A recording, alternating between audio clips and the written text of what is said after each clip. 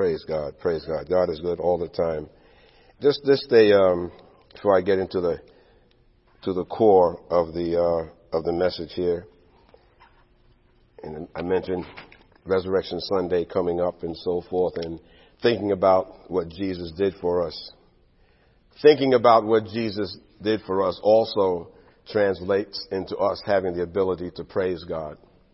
Having the ability to praise God. Everything starts with praise. If you're at a point in your life that you really can't openly praise God, and one of the best ways to break through that barrier is by the raising of our hands when we're praying to Him, because that's it's a universal sign of surrender. The Word of God speaks about raising hands many, many times. The song that we sang talked about raising our hands. We were singing, "Here we are in your presence, lifting holy hands to you."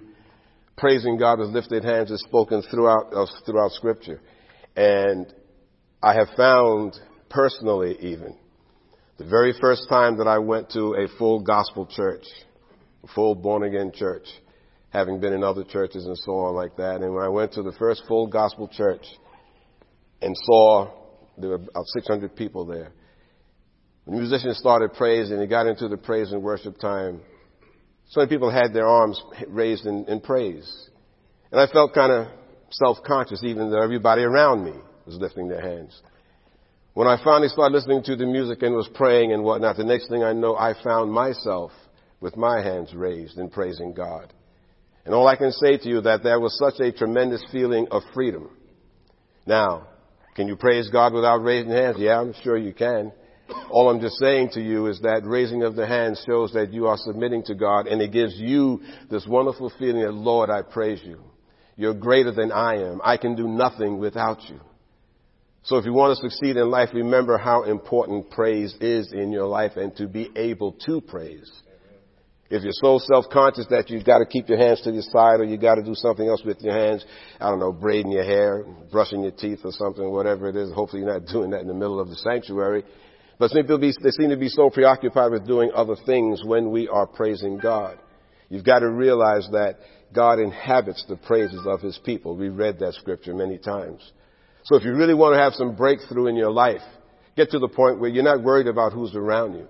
I mean, if you're really feeling in your heart, deep in your heart of hearts, Lord, I just surrender to you, Lord, because I can't do it. I mean, that's what praise is all about. It's about you surrendering to God. And if you can't surrender to God, then God is not first in your life, because you're thinking that you can still do it yourself. So I'm saying to you that as this year continues to unfold, and it started out as a doozy starting in January, and it still continues, we've got to get to a new place, the body of Christ, in worshiping God. We've got to get to a new place where, first of all, you are able to succeed in God, that He is really able to touch you the way He wants to touch you. But sometimes there's some tearing down that you may need to do in yourself. And it starts with praising. And I just say to you that if you cannot really praise God from your heart, then you're still holding back. You're still holding back. You've heard, I'm sure you've heard many people say from time to time, when asked about a decision that they made, we've all been there, I've been there, when asked about a decision that they made, and, well, did you think about that? And they're very quick to say to you, well, I prayed about it. They're very quick to say to you, well, I prayed about it. And then if you press a little bit more, and being a pastor, sometimes I will tend to press a little bit more, especially if someone is coming to me for help. And I'll press the decision-making process, and then they will say again, well, I'm telling you, I prayed about it.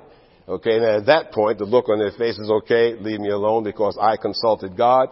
God told me to go ahead and do it, and so therefore that's exactly what I did.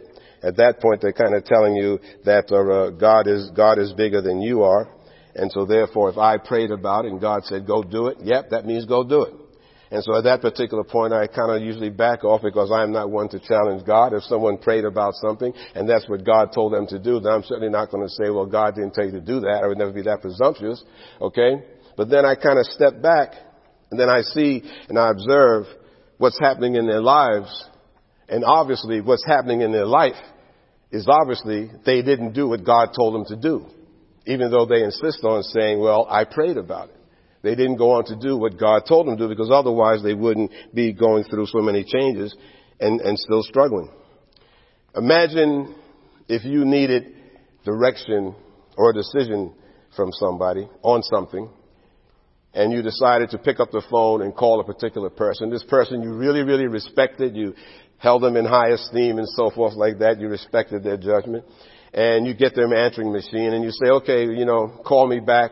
Okay, I've got this so-and-so and so that I need some advice on, and you kind of lay out the problem and so on like that, and you hang up the phone, and an hour or two or whatever goes by, and the phone rings back, and you don't check the caller ID. You just pick up the phone and start talking, and this person starts telling you about your issue, telling you what decision it is that you should make, telling you the steps that you need to take, and so forth, all right?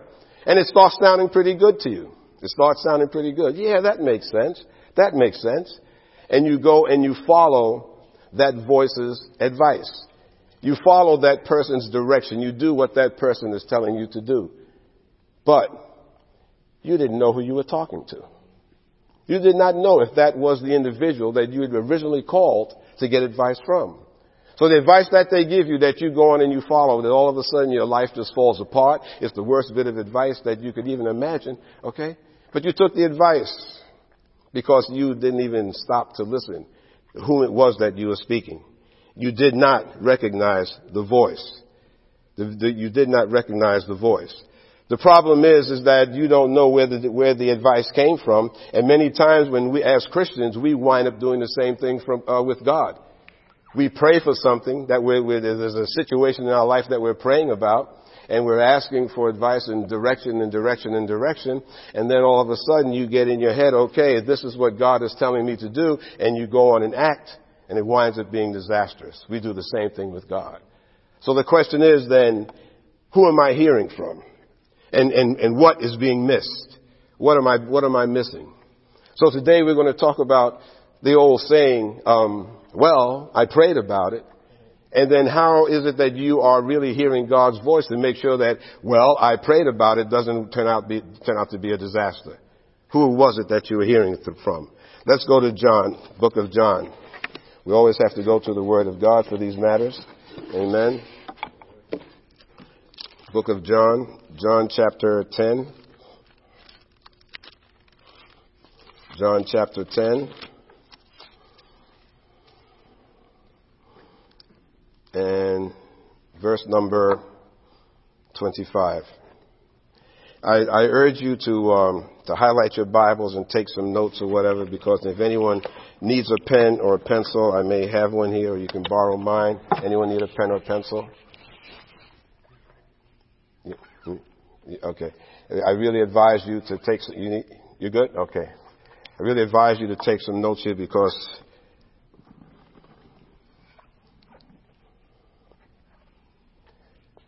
many of you are praying about, thinking about, considering career changes. You're considering on how to advance yourself at work. You're looking for where to go. What is my next step in life? And you've got prayers out there. At least I hope you do. If you're looking for these things. Decisions that you may wind up being called upon to make in the next week. And I prophesy that to you here today. In the next week, you're going to need to make some decisions. And I pray that the voice that you hear is not the strange person on the telephone in the little example that I just heard. And before you can make that decision saying, well, I prayed about it, make sure that you did pray about it, and make sure that you're hearing from God.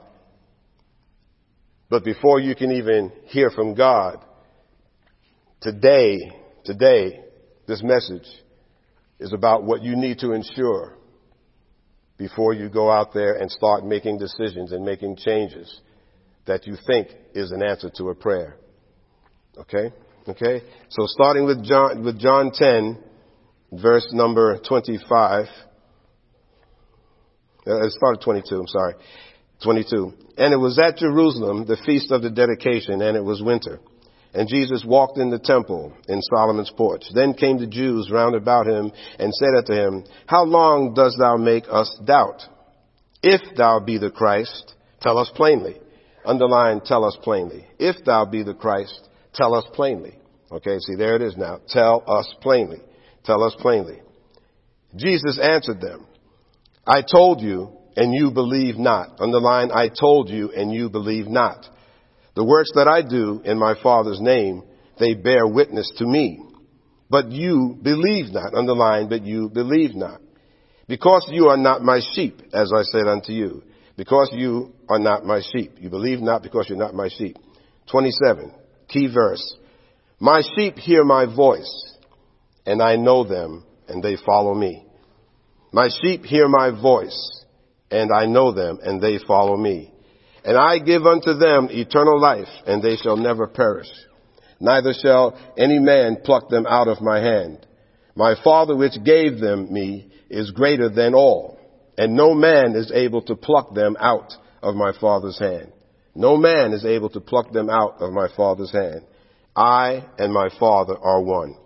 I and my Father are one. One of the key verses there is that they know my voice and they follow me. Those who hear God's voice are those who belong to Him. Those who have been saved by His grace through faith in the Lord Jesus. These are the sheep who hear and recognize His voice because they know Him as their shepherd. If we are to recognize God's voice, first of all, we got to belong to Him. We got to belong to Him. And that goes a lot deeper than you simply saying, do you confess Jesus Lord and Christ? Yes, I do. We've all prayed that sinner's prayer because we're born again. Easy to say that. But do you really, really belong to Him? And how is it that we belong to Him? If you are following God the Father and Jesus because He said, I and my Father are one, that means that He is first and you are following Him. That means that He is first in your life and you are following Him. It's hard to say that you are following somebody if you are first. Okay? Now hear this. It's hard for you to be following someone if you are first. If you are following someone, you must be second to the one that is first. No rocket science there. But if you're following someone, then you have to be second to someone that is first. But how much do you put God first in your life? How willing are you to put God before anything or anyone that's in your life? Is God really first? Are you following His direction? Okay? If I'm walking up here, let me borrow you from it, Brother Brandon. If I'm first and Brandon is following me, then he's following me wherever I go. Wherever I go, Brandon is following me. Wherever I go. But then all of a sudden, Brandon gets it in his mind that he wants to be first. And so then he comes and he's walking wherever he wants to go. He's walking and he's walking and he's walking. I'm going over here, but he's not following me. This is where we make the mistake with God in our lives. God is going in one particular direction. He's saying, follow me. But then at some point in my mind, I make it up. Thank you, Brother Brandon. And at some point in my mind, I make it up that I'm not going to follow behind Him. Or even sometimes you lose sight of God in your life. And so you go off and you start trying to do things on your own. But I prayed about it. Well, I prayed about it. Okay? So if we are going to say that we are going to know Jesus' voice and hear His voice, first of all, we've got to really, really follow Him. And that means that, first of all, you've got to stop putting ourselves first. That oftentimes is not easy to do. Because we have our own dreams, our own aspirations. We feel that we know what's best for our lives, for our children, for our jobs, for our decisions, for our houses.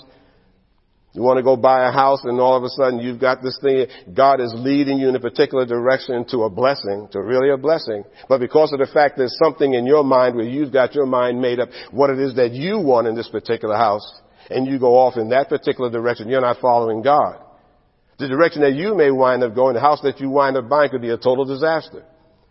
I've watched enough home shows with my wife, God bless her, to see that these people want these houses. They say, I want, what's the term they use for? I want a house with character, which means old. Okay? It means old. They want to have the old carving and so forth, which is all well and good. All well and good. I'm not saying there's anything wrong with old houses. Okay, but what I'm saying to you is that they insist on this is what I want. I gotta have this, I gotta have that. In the meantime, maybe God will be taking you to a house in a different direction over here because God knows what's behind that wall. Many times I've seen on the home shows when they start tearing down, oh Lord, they got, or the knob and tube wiring, which is the old-fashioned wiring. They don't have grounded circuits in there. I mean, sometimes the support beams, the main load-bearing beams in there have all sorts of jury rigging going on, and it's a disaster behind the walls, which you can't see. You can't see the stuff that's behind the scene, but God can. But we have to be careful because then you go putting yourself first and you go after that house with the character, and then after you buy that house, it costs you hundreds of thousands of dollars or thousands of dollars at least to repair it because you put yourself first.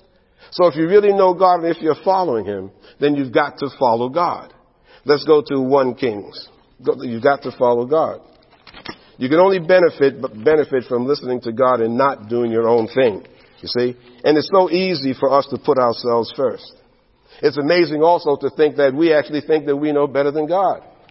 Okay? We don't say as much, but you say it by your actions, because if you didn't believe that, you wouldn't do that thing that you did that got you in the hot water when you're trying to save yourself and trying to follow yourself, your own thinking. Okay? So you want to get away from that thing. Well, I prayed about it as you standing there digging yourself out of the ditch that you've made, but I prayed about it. Many times people say that just to make themselves look so pious and godly, or just to shut you up. Well, I prayed about it. But did you? But did you know Jesus' voice when you got that answer? Were you following Jesus closely enough to know that He was telling you don't go in that direction, or don't do this, or don't do that, or don't say that, or say this? So we see here in 1 Kings 17, chapter 17, putting God first. Chapter 17, starting with verse number 1. Chapter 17, verse number 1. And Elijah the Tishbite, who was of the inhabitants of Gilead, said unto Ahab, As the Lord God of Israel liveth, before whom I stand, there shall not be dew nor rain these years, but according to my word. And the word of the Lord came unto him, saying, Get thee hence, and turn thee eastward, and hide thyself by the brook Cherith, that is, before Jordan. And it shall be that thou shalt drink of the brook, and I have commanded the ravens to feed thee there. So he went and did according unto the word of the Lord. Please underline, he went and did according unto the word of the Lord. He went and did according unto the word of the Lord. For he went and dwelt by the brook Cherith, that is, before Jordan. If you have some place, a margin in your Bible where it says, and he went and did according to the word, write the words he obeyed. He obeyed. See? Right there, God told him to do something, and he obeyed. God said in verse number 4, And it shall be that thou shalt drink of the brook, and I have commanded the ravens to feed thee there. Now, a lot of people will stand back and say, now, wait a minute now. How is this? I'm going to go and sit by some brook and the birds are going to come down and then feed me. He didn't challenge that. I mean, it sounds kind of far-fetched. Okay? You see? But how many times has God told you something in your life? And I will bet you dollars to donuts that every believer sitting here in this room has had this in their lives. And they pushed it out of their minds. Where deep in your spirit there was a quiet voice that told you, don't do that. Don't take that advice. Don't make that choice, but you ignored it. You ignored it because you wanted to do what you thought you should do. As a child of God, Holy Spirit is constantly there talking to you, but do you hear Him? Holy Spirit's a gentleman. He doesn't shout. You don't always hear a booming voice from God when He's talking to you about doing something or not doing something. See, but He didn't challenge him there. The Word of God says that He went on and He did as He was told to do, so He obeyed. Then it goes on in verse number 6 and says, And the raven, sure enough, brought him bread and flesh in the morning, and bread and flesh in the evening, and he drank of the brook. And it came to pass after a while that the brook dried up because there had been no rain in the land. I gotta just pull back and dwell on this for a minute.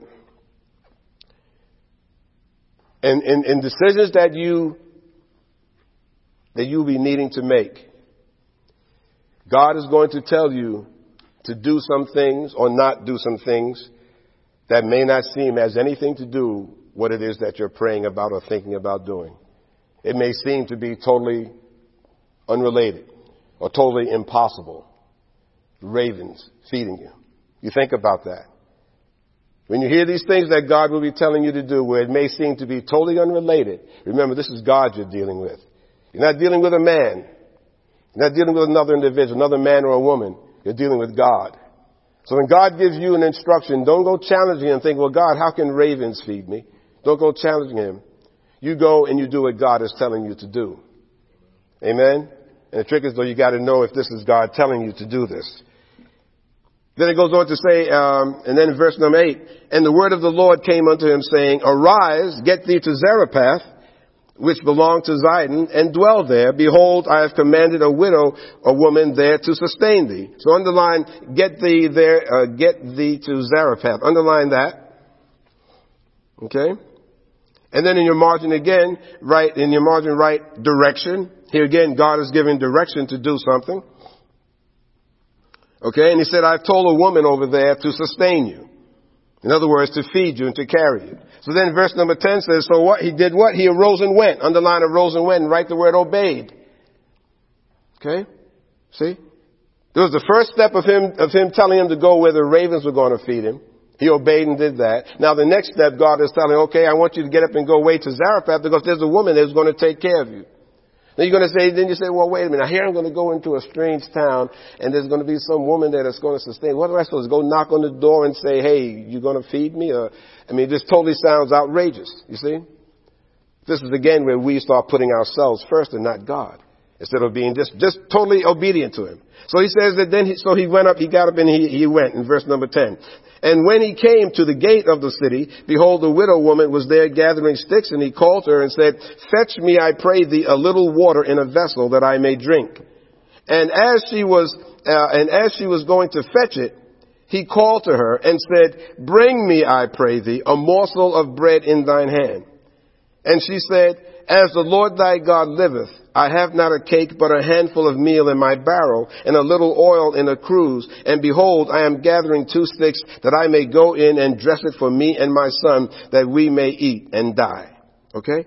So now the man of God says, prepare me a cake. And she says, well, wait a minute. All I have is this little bit, and it's going to be for me and my son. Who was put first? She's thinking about herself there. Okay?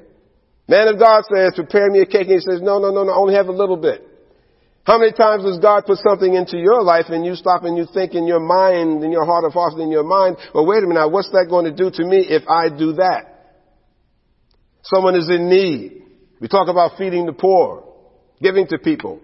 You say, oh, well, I only have a little bit. How can I give to them? Why should I give to them? But God tells us to do this. But we don't, we put ourselves first. You see? If you're following Jesus, we got to do this all the way. Because you'd be surprised, and I'm going to get to them all, you'd be surprised how it's these little things in life will get you to the point where you're not following God. Therefore, you're unable to hear Jesus' voice. Therefore, you are unable to do what it is that God wants you to do. You do something that another voice or yourself is telling you to do, and then your life is in a mess. But you say, well, I prayed about it. But who are you putting first? So she says that. She said, well, I have a little bit, we're going to eat it and then we're going to die. Verse 13 says, and Elijah said unto her, Fear not, go and do as thou hast said, but make me therefore a little cake first. Underline the word first. But make me a little cake first, and bring it unto me. And after make for thee for thy son. Okay? So make a cake for me first. Underline that. Did you? Underline, make it, and then make for thee and thy son. So God is just saying, basically through him, he's saying, put me first, and then worry about yourself. Now don't you think that God knows what your need is? You've got this prayer out there that you're hoping for, this change you want to make, this purchase you want to do, or whatever it is. Don't you think God knows what it is that you need? So when God starts telling you to put him first, but you actually say, but then if I do that, Lord, I'm not going to have enough in my pocket, in my bank account. I'm not going to be able to do this. I won't have time for this. I won't. Instead of just doing what God tells you to do. Then verse 14 goes on to say, For thus saith the Lord God of Israel, the barrel of meal, underline all of 14 here, the barrel of meal shall not waste, neither shall the cruse of oil fail, until the day that the Lord sendeth rain upon the earth. Okay? So now God is saying, don't worry about it. Don't worry about it. Okay? What you have, it will not fail. You see, a lot of times we don't give to people, we don't give to the poor, we don't dig in our pockets, is because we think for some reason our bank accounts, we don't have enough, Instead of saying that I need to follow God here, God is saying that I need to give to people. God is saying I need to do this. Don't you think God knows your need? You see, but we don't think about that. You've got this major ask of God. You've got this major prayer to God. You've got a heck of a decision to make. Be it about your future career, a home that you want to buy, whatever it may be. You've got all that. But you don't stop to think about it's the little things that God expects us to do as Christians, but we wind up putting that to the side because we put ourselves first. God knows what your need is. You don't think if you do what God tells you, He'll make your bank account blossom?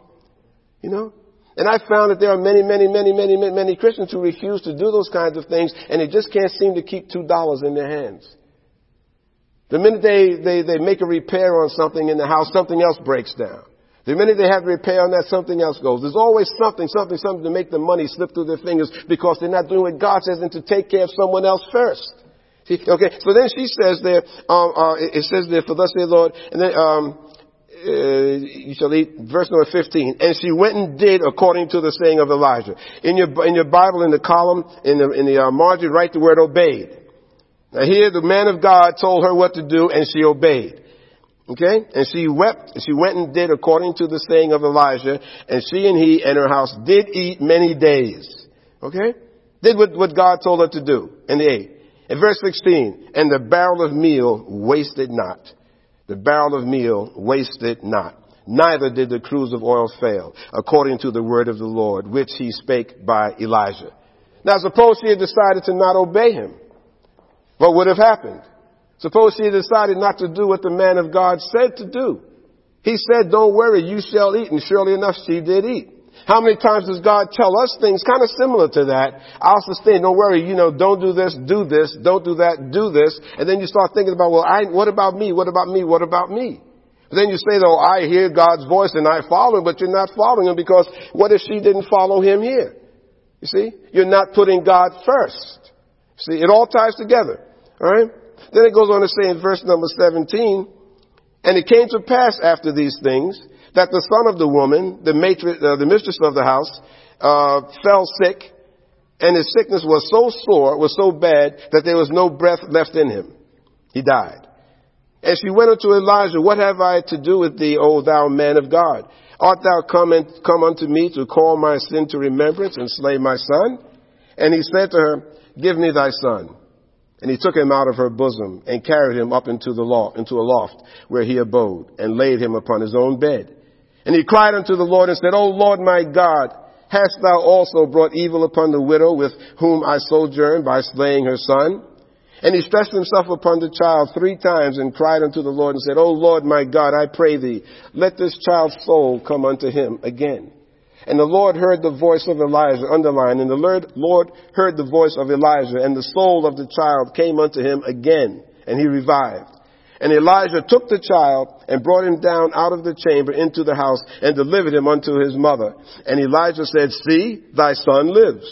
And the woman said to Elijah, now by this I know that thou art a man of God, and the word of the Lord is in thy mouth is truth. So here we see that obedience is a repetitive theme here. What if she had decided not to do what Elijah said? Or even worse, what if Elijah had disobeyed God and not gone to Zarephath to meet this woman, to be there, okay? Now, if she decided that, no, I'm sorry, I'm starving. I just got paid. I just got my check. I just got my direct deposit. Tithe, 10% off the top. Before Uncle Sam takes out tax, I can't do that. I got rent to pay. I got this to do. I got that to do. You're not putting God first. I'm worried about what's going to be left in my bank. I've got groceries to buy. The cruse of oil and the meal in your house shall not fail. It shall not fail. You put God first. You bite the bullet. Put God first. Your cruse of oil and your meal in your house, in your bank account. The issues with your children, the issues at school, the issues at work shall not fail because God will bless you. If this woman had not been obedient, and Elijah had to go on, let's say, maybe to find some food someplace else, her son died, Elijah would not have been there to bring him back. So this tells us that if you obey God and put Him first in what He tells you to do and stop thinking about what do you have, what it is that I want to do, that you will never maybe know what God has in store for you. Because of what she did, her son was saved. The same way God can bring a blessing into your life that will greatly, greatly surprise you. Greatly surprise you because you decided to follow Him and to put Him first. You decided to put Him and follow Him first. The obedience is something, it's a repetitive theme that's throughout both of these scriptures here, and that obedience includes the trivial things of man's laws. Because God told us in His Word to obey the law of the land. Man's laws include, little things we take trivial, like, speeding on the highway, going through a red light, doing all sorts of trivial things, things that we do in driving and whatnot, I had the family in the car and we were going someplace or whatever. Son and daughter-in-law in the car. And later on that day we were talking about something. And my daughter-in-law said, yeah, like Mike does. He makes those moving stops at those stop signs. Okay? And I had a bad habit of instead of coming to a full stop, I kind of come up to the stop sign, look around and keep going around the corner. Okay, as I'm moving, I'm looking and I'm seeing here that there's no one coming, and so I'm making these moving stops, and that is against the law. Okay, and after I thought about it, she was 100% right. I said, well, that's a very good law, because the way we've got trees and everything's down here in South Salem, I could make a turn like that and not see a car hidden behind a tree or some other visual obstruction that I would have, then I could get T-boned. You see? So the laws of the land are something else, are something no matter how trivial, I saw a guy who was rushing, to get I was driving to the parking lot and, good old Walmart over there, and, he was rushing to get into a parking lot. I guess he thought I was going into it, and it was a handicapped parking space. I wasn't going into the handicapped parking space, so he zipped around me, went into the handicapped parking space. So I kind of looked at him in amazement. And I was just so puzzled, I kind of just sat there for a minute because I could see him when I could see it. And I watched him get out the car, the truck. The guy jumped down from off the top of the truck and did like that, and he kind of walked very briskly into the store. I said, yeah, he parked, beating into a handicapped parking space, and I did not see a handicapped sticker in there, alright? And yet still, this guy doesn't appear to be disabled in any manner. Okay, now I know that there are many disabilities working for the state for many years. Many disabilities that are not always visible, so I don't go challenging that. But I also know there was someone that I knew that had no disability, but she went to the doctor's office and got the doctor, to write this letter that she couldn't walk or whatever, and she wound up getting a sticker because the doctor just gave her a note. These doctors should be ashamed of themselves, okay? But this guy now, he went on doing that. And so I'm saying to myself now, first of all, he's breaking the law because there's nothing wrong. He doesn't deserve to be parking there. Secondly, what about someone that's handicapped that really does need the space? Okay? And then the third thing is, which people overlook now, by you lying like that, especially if you're a Christian, by you lying like that and going into a handicapped parking space, what are you really saying? You're saying, I'm handicapped. Alright? You're saying I'm handicapped because I deserve to park there. I don't care if it's for 10 seconds. If it says handicapped, you're not handicapped, you shouldn't be going there. But we're supposed to be obeying the laws. So you're confessing to yourself that I'm parking there because I'm handicapped. So what kind of door are you opening up for yourself? You are talking and confessing disability onto yourself. You see? So there's all these little things we go through life and we think that they're trivial and we don't realize we're disobeying God there because God said to obey the laws of the land. The handicapped space does not say, park here if you're in a hurry. Park here if you're only going to be 5 minutes. Park here if you're only going to be 30 seconds. Or park here just because your feet are tired. Okay. No, it says if you've got it, that's what the law says. And if you look at the handicap sticker actually says in accordance with ORS 1234. So and so. It's in accordance with a law. So God says to obey the laws of the land. We kind of trivialize that and we move on past it, and then we don't realize that we're not obeying God. We're not putting God first here by sticking to the law. We're putting myself back because my need is that I need to get in where I'm going in a hurry, or it's raining too hard, the handicapped space is close to the door. I. Okay? But then you've got this prayer out there where you're asking God to bless you or to tell you what to do, and then you think that you're going to hear His voice. And Jesus said, my sheep know my voice. The whole time you were in that handicapped parking space getting out of your car, maybe Holy Spirit was saying you don't park there, but you didn't seem to know His voice then. So what do you just only know His voice when it's good for you? No, it doesn't work that way. It doesn't work that way. And you can't go blaming God, shaking your fist. Oh, but Lord, I prayed about it. And you make the wrong decision. If you're going to follow him, then you've got to follow him. When you live like this, you're not putting God first. When prayers are not answered or you don't get solutions, then you wonder why. And then on top of that, if someone challenges you on your decision, and then you wind up saying back to them, well, I prayed about it, but yes, no, you didn't really pray about it. If you did pray about it, you didn't listen about it. So how can you expect to get an answer from God when you're not following him? Sometimes you want to hold on to something, someone, a lifestyle, something that you just love or you're accustomed to doing. You've got this thing in your head. There's a song by, maybe you have heard me mention it before, by Alvin Slaughter. What's that in your hand? I forget the exact title, but he sings in that where God is saying, what's that in your hand? I am El Shaddai. I shall provide all of your needs, and so on. He said, if you're willing to lose it, the words say, then I can use it. This is what God is saying. So many times you are holding on to something so dearly that God can't bless you. Again, because you're not putting God first. You see, if God told Abraham to sacrifice long-awaited Isaac. Now, God forbid that any of us have a decision like that to make. You know? God forbid. I mean, it would be hard for me. I will say that to you up front. I will be honest with you. But in the final analysis, what would I do? I would do it. Because otherwise it would be hypocritical for me to be standing up here saying this to you. God sacrificed Abraham sacrificed Isaac that he loved. God told him to do it. And as a result of that, what the scriptures say, at the moment he had the dagger poised to come down on his son, the angel interrupted him and said, do not, for God has provided. And there was a ram in the bush to use for a sacrifice.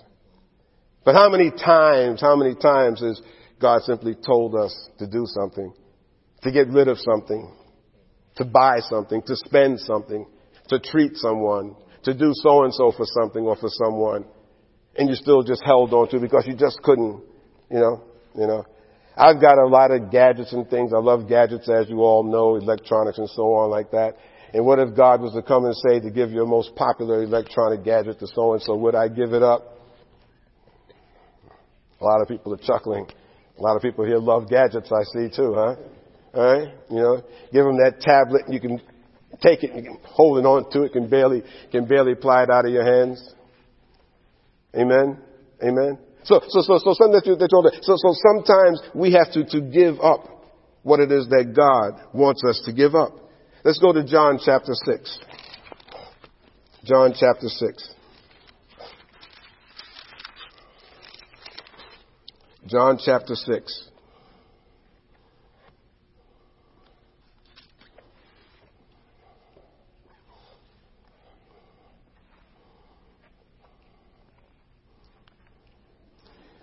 God speaks to us,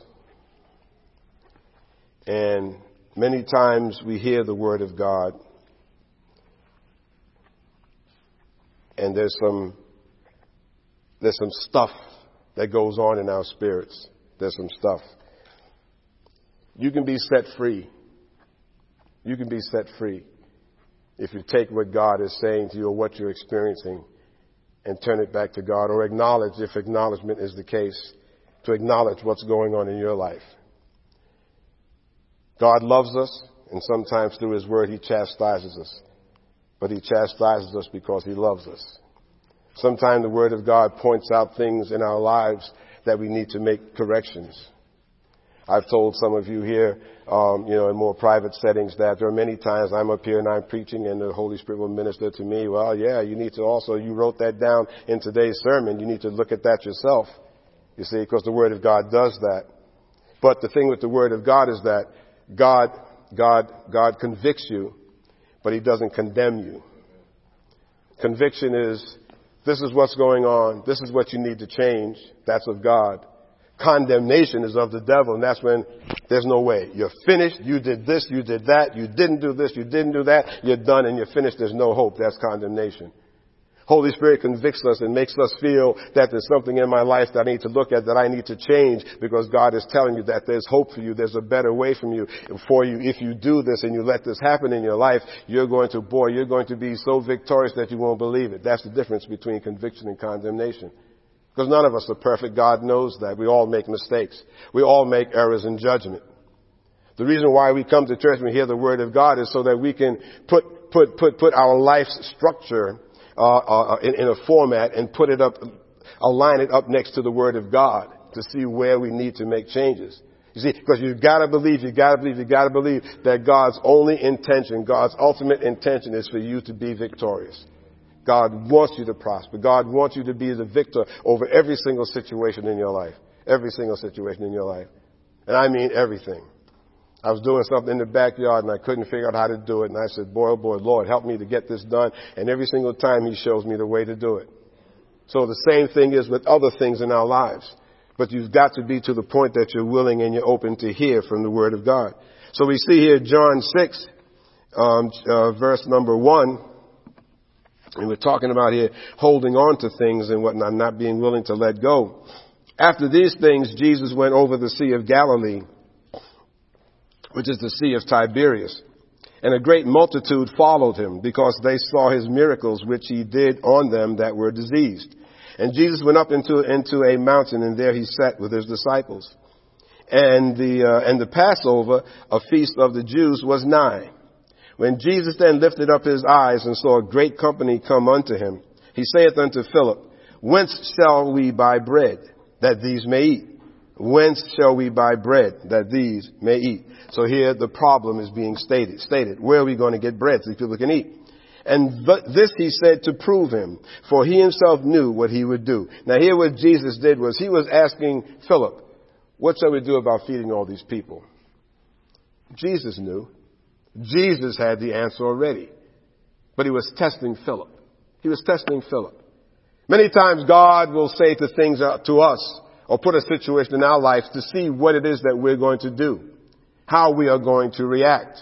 Many times God will wind up with a choice going before you to see what you're going to do about which way you're going to choose. Because God knows what's going to happen already.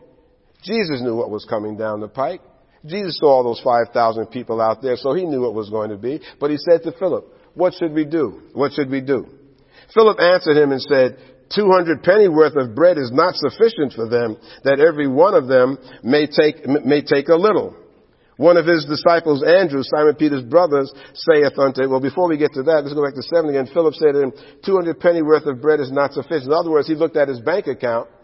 And he said, well, wait a minute, all we have is so much money. How is that going to feed all these people? Jesus put a question to him. Jesus proposed a problem to him. What shall we do to feed all of these people? And Philip had been with Jesus to see the miracles and see the things that He had done. But instead of going to that place, Philip went to the natural. He looked at how much they had in their treasury. We only have a few bucks here. We can't feed all of these people. But Jesus had asked, remember I said, Jesus asked him, what shall we do? And the scripture says, but Jesus already knew. But He wanted to see where Philip was going to come from. Okay? So many times God, again, with us, He'll put things in our life. He'll put a decision in our lives. And maybe He'll put the choice before you. What are you going to do? What are you going to do? Before you go looking at the natural for a solution to your problem, what about thinking about what is it that Jesus would do? How would Jesus handle the situation in my life? What should I do, Lord, to answer that question? He goes on to say there, in verse number 8, one of His disciples, Andrew, Simon Peter's brother, saith unto Him, there is a lad here which has 5 barley loaves and 2 small fishes. But what are they among so many? So put a little bracket around verse number 9 there. There is a lad here which has 5 barley loaves and 2 small fishes. But what are they among so many? And Jesus said, make the men sit down. Now there was much grass in the place, so the men sat down in number about 5,000. And Jesus took the loaves, and when He had given thanks, He distributed to the disciples, and the disciples to them that were set down, and likewise of the fishes as much as they would. When they were filled, He said unto His disciples, gather up the fragments that remain, that nothing be lost. Nothing be lost. Therefore they gathered them together and filled 12 baskets with the fragments of the 5 barley loaves, which remained over and above unto them that had eaten. Then those men, when they had seen the miracle that Jesus did, said, "This is of a truth, that prophet that should come into the world." Now here, the key verse here is number 9. There is a lad which has 5 barley loaves and 2 small fishes. This was the lad's lunch, or whatever. His mom, a small lad, so I'm guessing maybe his mother made up that lunch. Suppose when they started talking about all these people, how are we going to feed them? And the disciples said, well, we don't have much money and whatever. Then the other disciple there looks over and sees this little kid with his lunch. Boy, this kid got lunch, you know. It's kind of cruel in a way. We're going to take his lunch, you know. Now, Scripture doesn't say, but the boy didn't say, "You ain't getting my lunch," and jump up and run off the hill and disappear. He didn't go running down the hill screaming, "Mommy, mommy, mommy, that man trying to take my lunch." He didn't go screaming. At least the Scripture doesn't tell us that. Okay, obviously the boy gave him the lunch. But what if the kid didn't want to do that? You see? So what he had in his hand, he was willing to give up. And as a result of his giving up what was his, many, many, many, many were blessed. Many were blessed. Okay? So if we're really, really going to be following God, Jesus says, I have to be first, and my sheep know my voice. Then it means we have to be willing and able to give up or sacrifice whatever it is that we have. Whatever it is. You see, because in the final analysis, saints of God, you got to remember that everything that you have, if it wasn't for God, you wouldn't have it. Everything that you are, you wouldn't be if it wasn't for God. If it wasn't for the work that Jesus Christ did on the cross. Amen, amen, amen. So while you may be in a job, in a position that you wish you could go on to a better place or to another place, God put you in that position. You need to be thankful for that to start with. No matter where you are, God put you there. God permitted you to have. You're not starving. You have a place to live. You've got a loving family. So be thankful for those things and bless Him and praise Him for that. And then when you go on to the next step and you're looking for this, all right, Lord, this is where I would like to go. I would like to ascend. I would like to go here, go there, do what? I want to get this house. I want to buy this car. I'd like to get a dog for my house to keep me comfortable and keep me safe. Okay, Lord, what is it that I should do? And if you're following God, think back to the little demonstration that Brandon and I did a few minutes ago. If you're following God, and you're letting God be first in your life on all levels, and you're not trying to get out in front of, ahead of God as if to lead Him, you see, because the thing about it is that, when you're being first like that, especially because you're not God, and you don't know all things, when you're being first like that, you can't see behind you, so you don't know where God is going, because you're too busy being first. You're too busy trying to blaze the trail for your own life. So you're not looking back, well, Lord God, where are you going? Okay? Because I guarantee you, more than likely, God's not going where you're going. Not at all. So you need to have someone, if I was going on some trip cross country, you think I'm just going to grab some guy off the street and say, here, lead me across the country, get in the car, and I'll just follow you? Yeah, or right, hitchhiking, yeah. You think, and no one in this room would do something like that. Okay? All right? I'll just go wherever you go blindly. You see, but God knows where He's going. And more importantly, God knows where He wants you to go.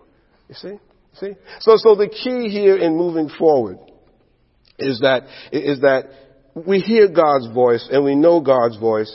We can follow it more easily is when you spend time with Him in the Bible. You spend time with Him. It starts as simply with even down saying your prayers. All of us have gotten in bed so tired. Okay, I'm going to pray.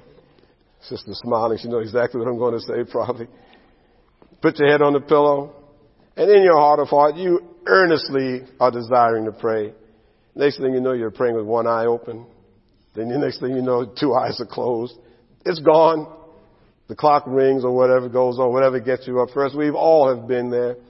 So if you really honestly want to put God first, you just jump up out of bed and say, okay, Lord, I'm going to say my prayers. Okay, I'm saying my prayers. I kind of had today, I will be honest with you. I kind of tossed and turned last night, so when it was time for me to get up, I actually said, all right, Lord, I'm going to lay here and I'm just going to pray to you. This is the truth. And what I've gotten into the habit of doing is late I start my prayers and then I go and I get on the treadmill and put my earphones in and some praise music on, and as I'm running and walking on the treadmill, I'm praying God and so on like that. Okay? But I started to say, well, I'm going to lay here for a half hour now. I heard the Lord distinctly say, you need to come pray.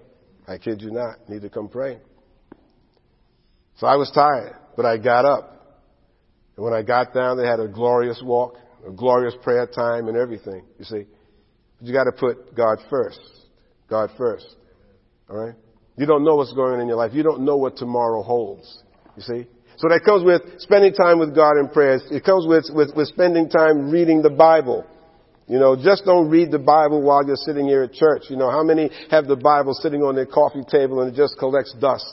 You open it up and moths fly out of it. You know, read your Bible.